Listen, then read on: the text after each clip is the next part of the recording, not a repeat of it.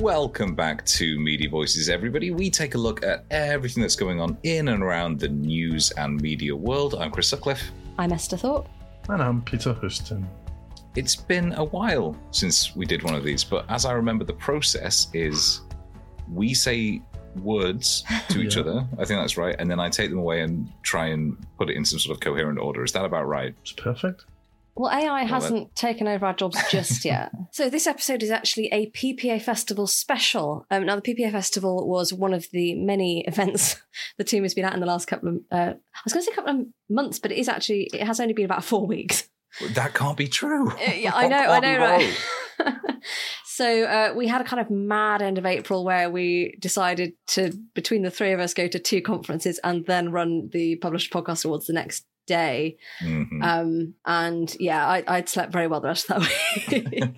But so Peter and I, we were at the PPA Festival. We've done some recordings. We spoke to some people along the theme of how publishers are future-proofing audience relationships. But before we get into that, Chris, where were you on that day? So I went to a local news summit that was hosted by Google, and it was all Chatham House rules, which was actually really nice because it means that, though I can't talk about any specifics here, there was a very collegiate atmosphere there. Everybody was chatting. Everybody was sharing a lot of optimism about the state of local news, some solutions that are potentially coming down for everything from discovery to revenue. Yeah, it was a really fun day. I was lucky enough to host that. I was there for the entire event. So yeah, I actually got to speak to some of the best and most interesting people in around local media. Before we get into the PPA Festival, the awards the following day, we actually did for the first time a forum, which you two led. I suppose what came out of that? Because there was everybody seemed really, really buzzed about it from where I was just doing all the setting up and the table centerpieces. Well, we did 2 separate streams. Peter, what were you talking? You were talking mostly about revenue. With your revenue, yeah, money. Filthy lucre. I mean, it was the same kind of Chatham House rules in the sense that we said we weren't going to report what people were saying to give people a chance to be, open and honest. And it was unstructured in the sense of it was just me kind of firing questions at people or people firing questions at each other. And I think that was the best part of it, was that kind of shared experience and shared problems as much as anything else. Programmatic came up in that. We were talking about host reads, which, there's a problem with host reads. They're nice and they're engaging and all the rest of it, but it's difficult to scale, right? Mm-hmm. So we're talking about host reads versus programmatic or dynamic insertions. And someone says, well, now you can get host reads where AI will mimic the host's voice. And I was just like, oh, no. I don't want to work here anymore. Why would we stop with the ads, though? Why would we not just do the entire podcast? Why don't we just prompt it every day with a sort of like bang out a podcast as the three of us and then just go back to bed? I quite reckon if you can get AI, who was it? Werner Herzog talking to, was it Stanley Kubrick? I can't remember. I looked into the eyes of AI and saw nothing but darkness. Anyway, it was really good fun, and I would definitely want to do that again. Mm. It was excellent.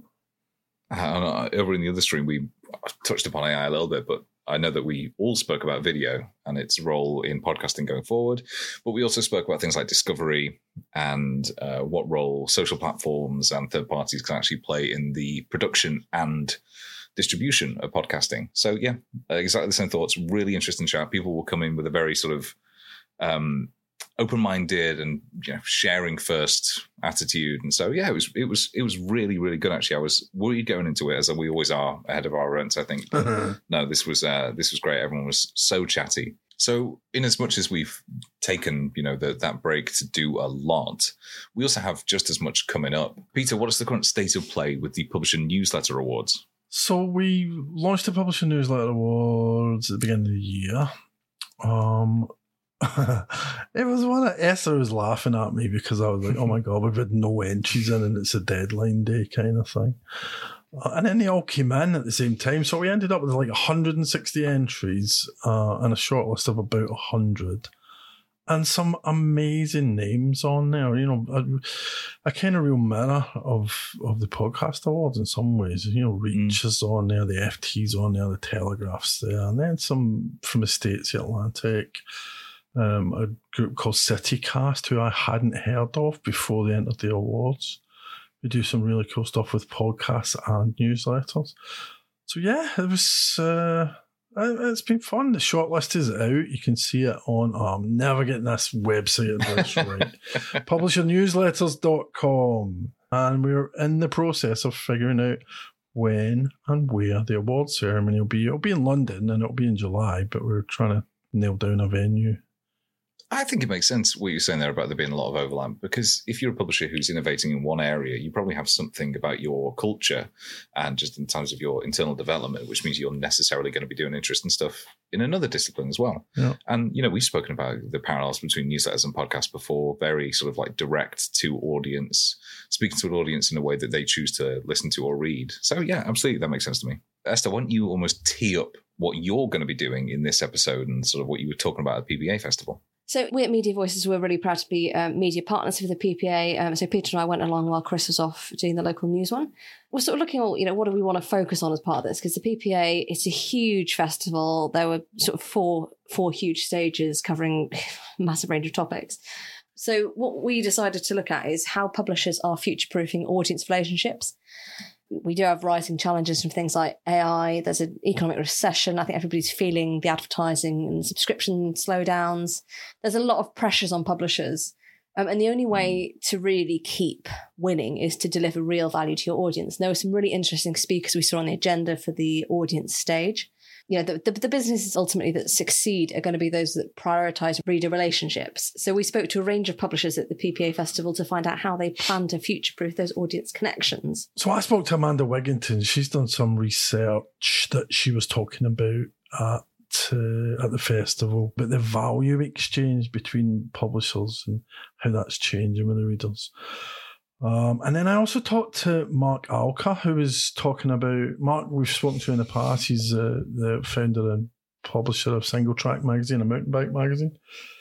And Mark was talking about community, and that was a really interesting session. That was, the PPA had put some people on who are not from publishing. When I first saw their names on the list, I was like, what are they doing here? And they were really, really good. It was really interesting to get a different perspective. So that was on the community side. And Esther's laughing because I know exactly who she's thinking about. Well, you'll have to listen to the end to hear who I'm speaking about, because I put in a segment of one of my favourite talks, which all I'm just going to say is it involves the dominatrix's whip. Right. Now, considering that I wasn't there and this is the first time I think you've brought that up to me, I'm going to have to listen to this episode now. You can't talk about dominatrixes without piquing somebody's interest. I don't think we talk about them enough, to be honest, after what I heard at the festival. We'll get into that now. We've got little intros to each of the segment, but just a very quick disclaimer that some of the audio isn't up to our usual standard. There are some segments we recorded live from the sessions, so there's quite a bit of background chatter, background noise. I like to think it all adds to the vibe. But it's authentic. We're all about the vibes here at Media Voices. We started off by hearing from PPA CEO Sajeeda Merali about why audience is so high on the agenda for publishers.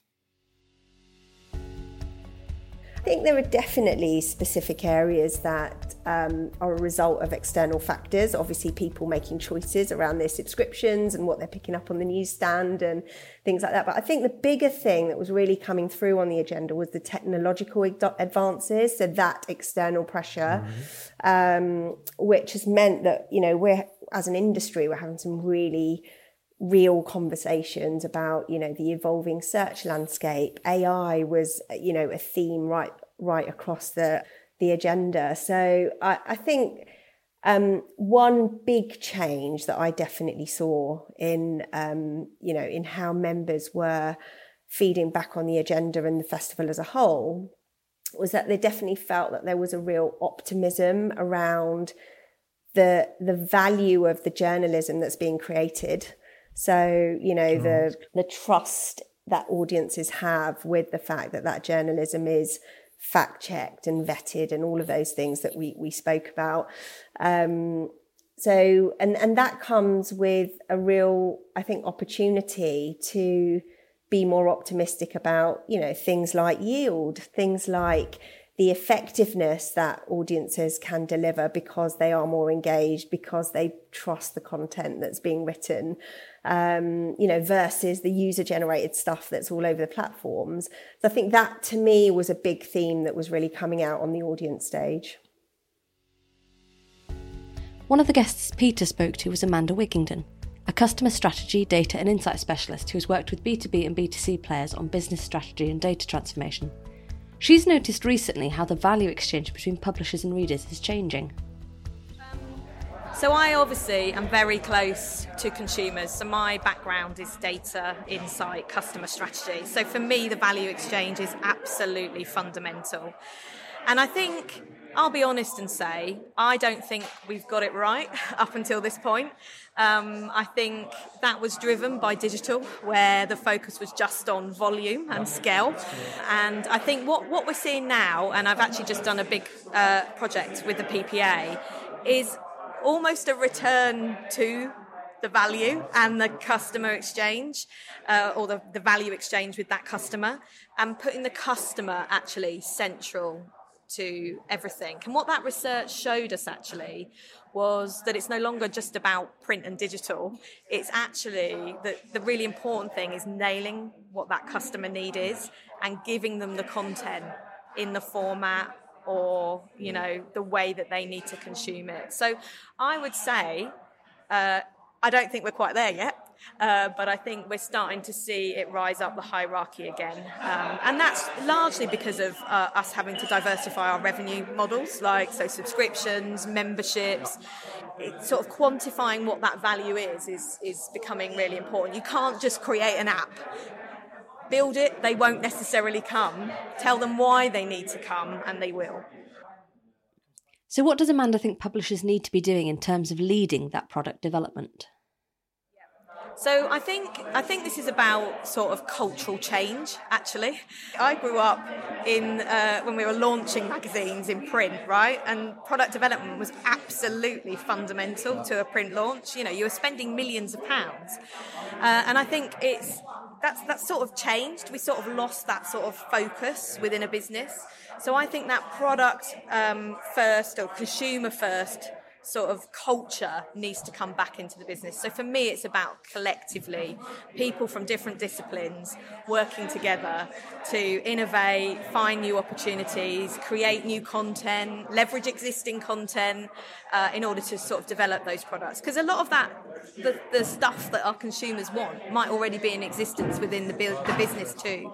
And I think sometimes you just haven't packaged it in the right way. I think COVID was a really good example of that, where everybody turned to gardening or focused on their health. What you suddenly saw was publishers build content or places for consumers to go that reflected that changed focus. And I think COVID has been a great sort of, the accelerator for actually thinking about where are your consumers going for this content.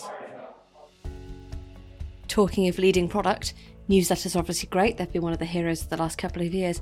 But what makes them really work for subscription publishers?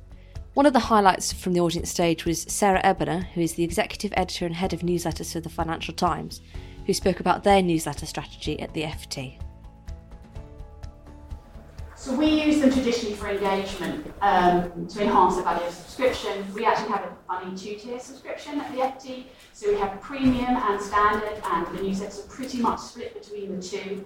And the premium ones tend to be much longer, bespoke, exclusive content, read in your inbox. So I'm really not interested in the click rate for any of those newsletters, which is why the changes that Apple introduced a few years ago on open rate have not been that helpful, because they were more predicated on their open rate. But we do have an amazing reader survey now, which means we can compare our newsletters to each other and rank them by what readers think. So you'll see from this, we have a huge number. Funny enough, that percentage of engaged FT subscribers has gone up from 11% to 17% on the most recent stats. I did update it, but I was obviously too late. Updated it last week. So that's FT subscribers who will be engaged with what's the newsletters, and that's an awful lot, because obviously a lot more are engaged as well with the newsletters. And you can see here that people are far more likely to be retained if they're subscribed to a newsletter, whether they're on trial or not. If they're a general FT reader, they're more likely to stay as a subscriber if they're signed up to a newsletter. And we're trying to sign up more and more to more newsletters. So what makes a good newsletter is probably what you're all wondering. There's some really obvious things that if I asked you now, what do you think makes a good newsletter, you'd probably share with me. So you'd probably say, the voice, the content, the personality, all those kinds of things. I would put in the linking language if you want people to click. I'm still amazed when I see newsletters that people say in this column, and they hyperlink that one word column, and then they write the most exciting thing about that column, and someone said we should kill all these terrible, evil whatevers. Don't want to say something that might be weird there. I would suggest linking that part of it, because that's what's going to make people click. So I'm very keen on looking at the linking language, or this brilliant piece, do you agree? That kind of thing. But there's more, whether it's good goes back to what its aim was. You might have some newsletter that's doing very well, but it doesn't really serve your audience. What's the point of it? Is it to your aim? So you always need to have your measure of success. But more importantly, and squashed down at the bottom there, I'm not sure if you can see, is every good newsletter should be building habits and relationships with your readers, which I would mean includes something like sending it at the same time. Every time you send it, don't just send it when you finish writing it. Build up the habit, they'll learn to expect it at 8 o'clock in the evening, one must read, or 9:30 in the morning for insight. Products like newsletters that work well for retention are now a priority for publishers and are a key part of the value exchange with audiences. SingletrackWorld's Mark Alker spoke to us about some of the challenges of balancing acquisition with retention. How do you make subscriptions and membership work? Right, well, it's a value proposition. It's a circular argument, isn't it? Yeah.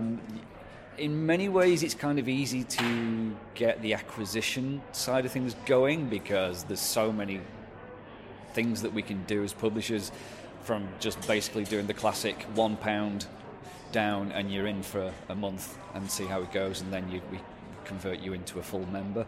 The tricky thing is keeping them. The key to it is, how do you ensure that your audience feels that they're getting value from you when it comes to renewal time? That's the challenge. Retention is everything. And that's the really tricky thing. I mean, there's lots of algorithms out there and theories that state that, and I actually do go along with these, that retaining a single subscriber at the end of year one is worth 5 times more than actually acquiring a new one. The cost of acquisition is so high because the energy you put into the campaigns to get people in, that if you can get them through that first threshold at the end of year one, then certainly in our instance, we've got them for another 4 years. Right. That's basically how the equation works for us. Other publishers' mileages may vary, of course. But getting people through the door may not be easy, but perks aren't necessarily sustainable and require careful weighing up against what loyal subscribers and members get.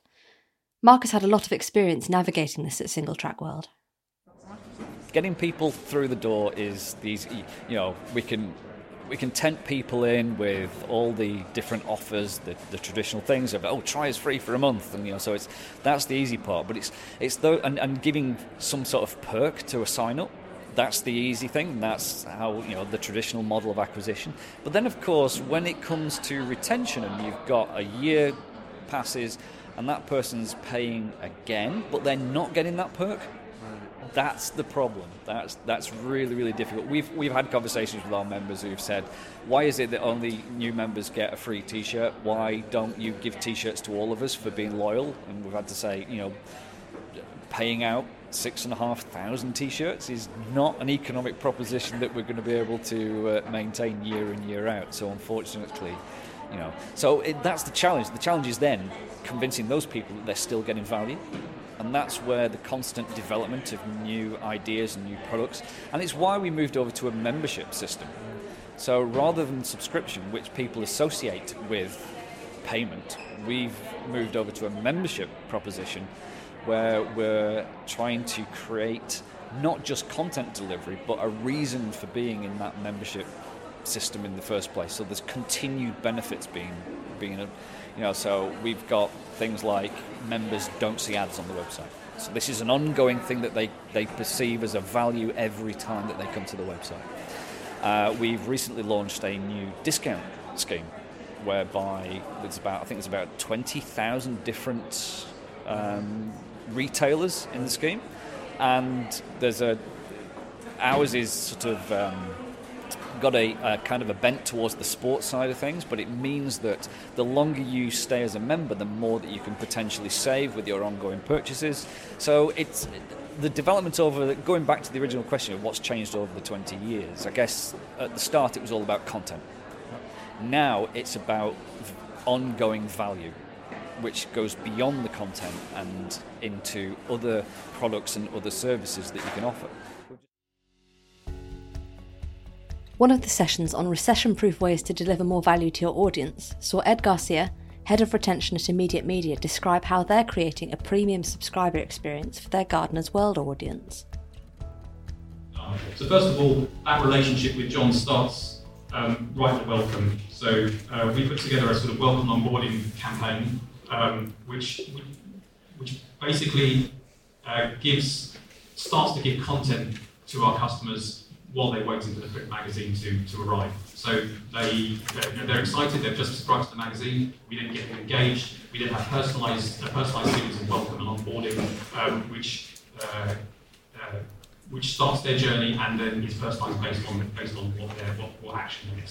But then it doesn't stop there, so after we've onboarded them, we don't leave them alone and then just wait to see what happens. We then had to engineer lots of opportunities to contact these people.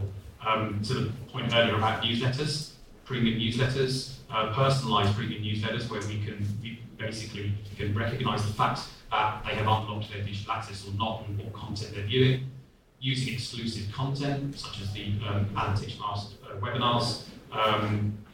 We built some issue on its way emails, so we write to people to say your magazine's on its way, we get them excited about receiving the post. In the meantime, there's all this stuff online you can go and have now.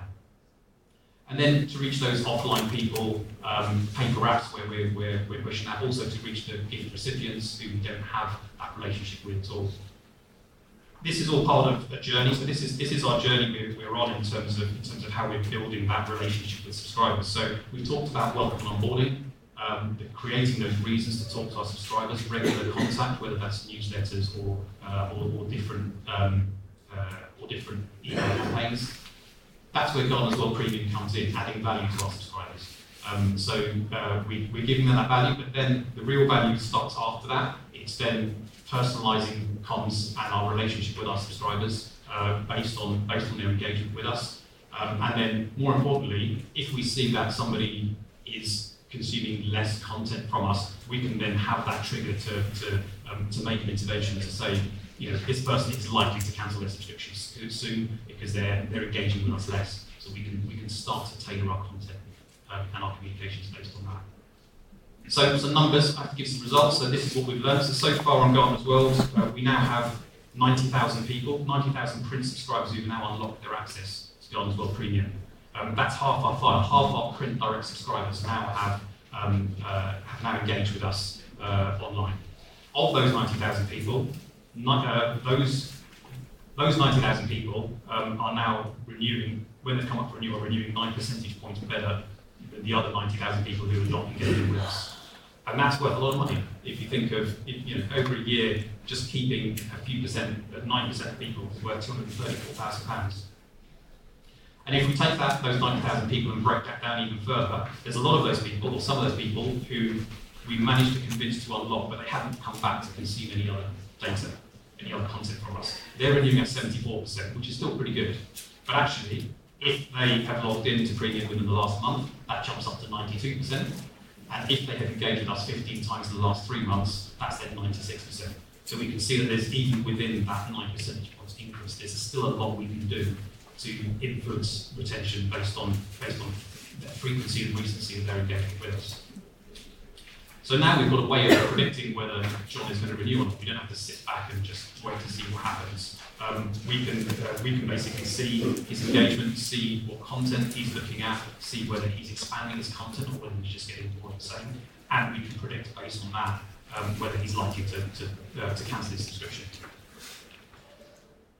This focus back on the consumer and their individual journeys is something Amanda has seen too, and thinks has changed as scale has become harder to sustain.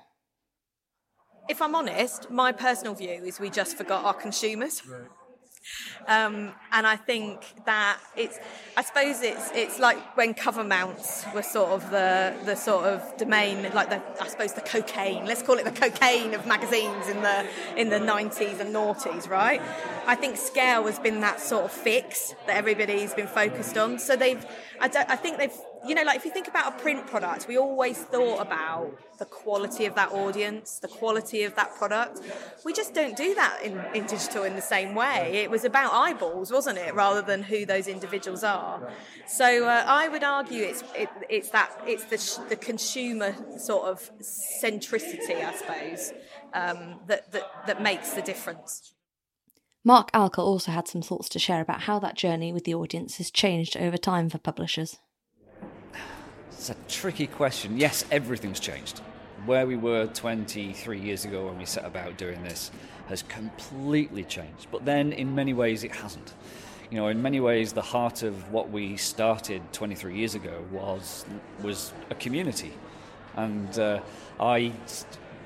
I hate to bring it back to that buzzword. It's the biggest buzzword in publishing at the moment. But it fundamentally is the heart of everything that we do.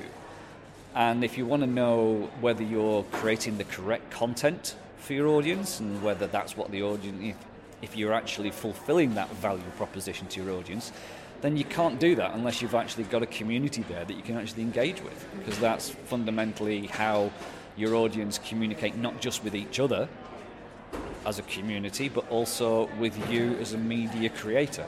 It's a two-way process. So the key to it, I guess, is community. As Mark alluded to, community was a hot topic at the PPA Festival. During one of the sessions on cultivating communities, he shared how they run their own community forum at SingletrackWorld and why moderation is so important. A lot of communities, we have multiple communities because we use some of the platforms. We've got Twitter, we've got Facebook, but our biggest community is actually on our own platform. It's on our website, so it's our forum. And the thing that's, I think, what looks good, what works, is because our forum is, I'm going to mention the M word now, moderate. It's very well moderated. It's moderated from within. It's moderated by the community. We have volunteers from within the community doing moderation. And it's moderation that's based entirely on respect. So it's fundamental. We have a big list of rules and regulations, but there is one rule right at the top which just governs everything, which is it's rule number one. It's called "Don't be a dick." And so long as you bear that in mind when you're part of a community, the respect comes out of that. It's a great I would highly recommend it. You can go into great detail. You can have all your legal team write all the small print that you want. But all you need at the top is that number one rule. Don't be a dick. One aspect of the PPA Festival we enjoyed was looking outside the traditional publisher world for advice and inspiration.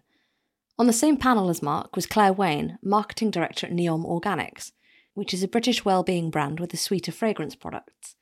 They have community at the heart of their marketing strategy, so Clare shared her advice for getting started with community building. So first thing, I think would be quality over quantity. So I think it's pretty easy to go and chase the numbers when it comes to community. And actually, I think if you start small and get that real quality community, and then obviously that will scale. And then to your point earlier, you've actually built that foundation of a really strong community that essentially are loyal and advocates for the brand. And then the second piece for me would be, to answer your second question, would be, I think it's really imperative now that for brands and businesses that are, well, B2B but also B2C, that actually engagement and community is really embedded into that broader business strategy. So it's really critical as part of our 3 to 5 year plan. Community isn't the sidekick anymore. It's not something that sits on the side of a different team. It absolutely has to fuel the business strategy and the growth plan. Talking of looking at other industries for inspiration, some of the other panellists across the festival shared their inspirations when looking at audience development, community building and subscriber retention. Here's where Seema Kumari, Senior Director of Consumer Marketing and CRM at Hearst UK, thinks we should be paying attention to. I think the hospitality industry do a lot of great things. So did you know, guys, that if the waitress or waiter brings out your bill with 1 mint, the tip goes up by 3%, and 2 mints or more, they see a spike of 20% in tips. So I think all this stuff is happening, and again, look at somebody giving you something. You know, a mint doesn't cost a lot of money, but look what it does to the brain. I think restaurants, again, going back to an industry, how they have the bestseller on the menu, that increases choice by 30%. Now, if I owned a restaurant, I'd be just changing that every day depending on my stock control and what's about to go off that day. But I think retail's another classic one. The 3 for 2s, you don't even know it's working, and you fall for it every time. Tony Hill, Marketing and Events Director at Mark Allen Group, looks a little closer to home for retention inspiration. I had a dog a couple of years ago. When you sign up at Pets at Home, they ask you your name of your dog and the age of your dog, the birthday of your dog. What that does incredibly is it allows them to, through the lifetime of my dog, select the right products and the right things as it grows. And I love that concept of being able to do that. Can we do that in our own industries? Whether it's a mountain bike enthusiast that's only just got their first mountain bike, at the gardener that started in lockdown. If we can find out some of their journey of how long they've been in that industry or what their knowledge is, then we can actually provide them content at the right time. Farming concepts could be what type of farmer they are. Are they a livestock farmer or an animal farmer? Can we actually give them relevant content which is really personal to their needs? But wherever you look and whatever inspiration you take for levelling up your audience relationships, it's vital to remember that there's no silver bullet fix, as Amanda reminded us. Well, and I think there is no one size fits all anymore. And I think, in fact, Peter and John from Katardin, they talk about there's no magic bullet or no silver bullet, right?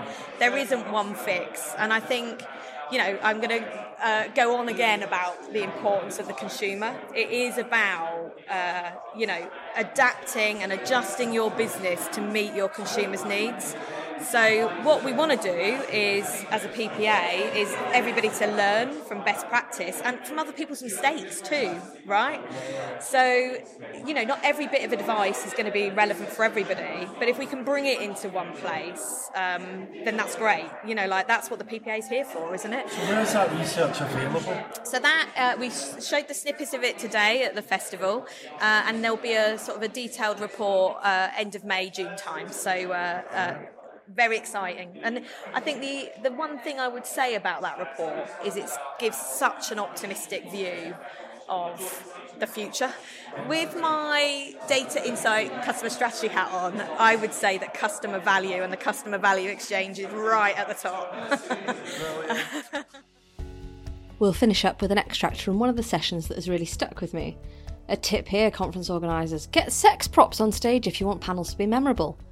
Writer, broadcaster and sex educator Alix Fox brought along a black bag of 6 items related to her work, each of which had a lesson for establishing and maintaining audience relationships, and credit to the other panellists for keeping a straight face on the stage. She only had time to get 3 of these out, and I'd love to know what the rest were, so here's what you can learn about audiences from a dominatrix. Oh! Right. Okay. Jack's chosen the flogger. This is demonstrative of what we can learn from professional dominatrixes about how to dominate the subscription game. Bit on the nose, my first point here, but a lot of doms learn by first being a sub. Are you subscribers yourselves to the publications that you're trying to get other people on board with? Some weird shit happens in boardrooms. I have seen it myself.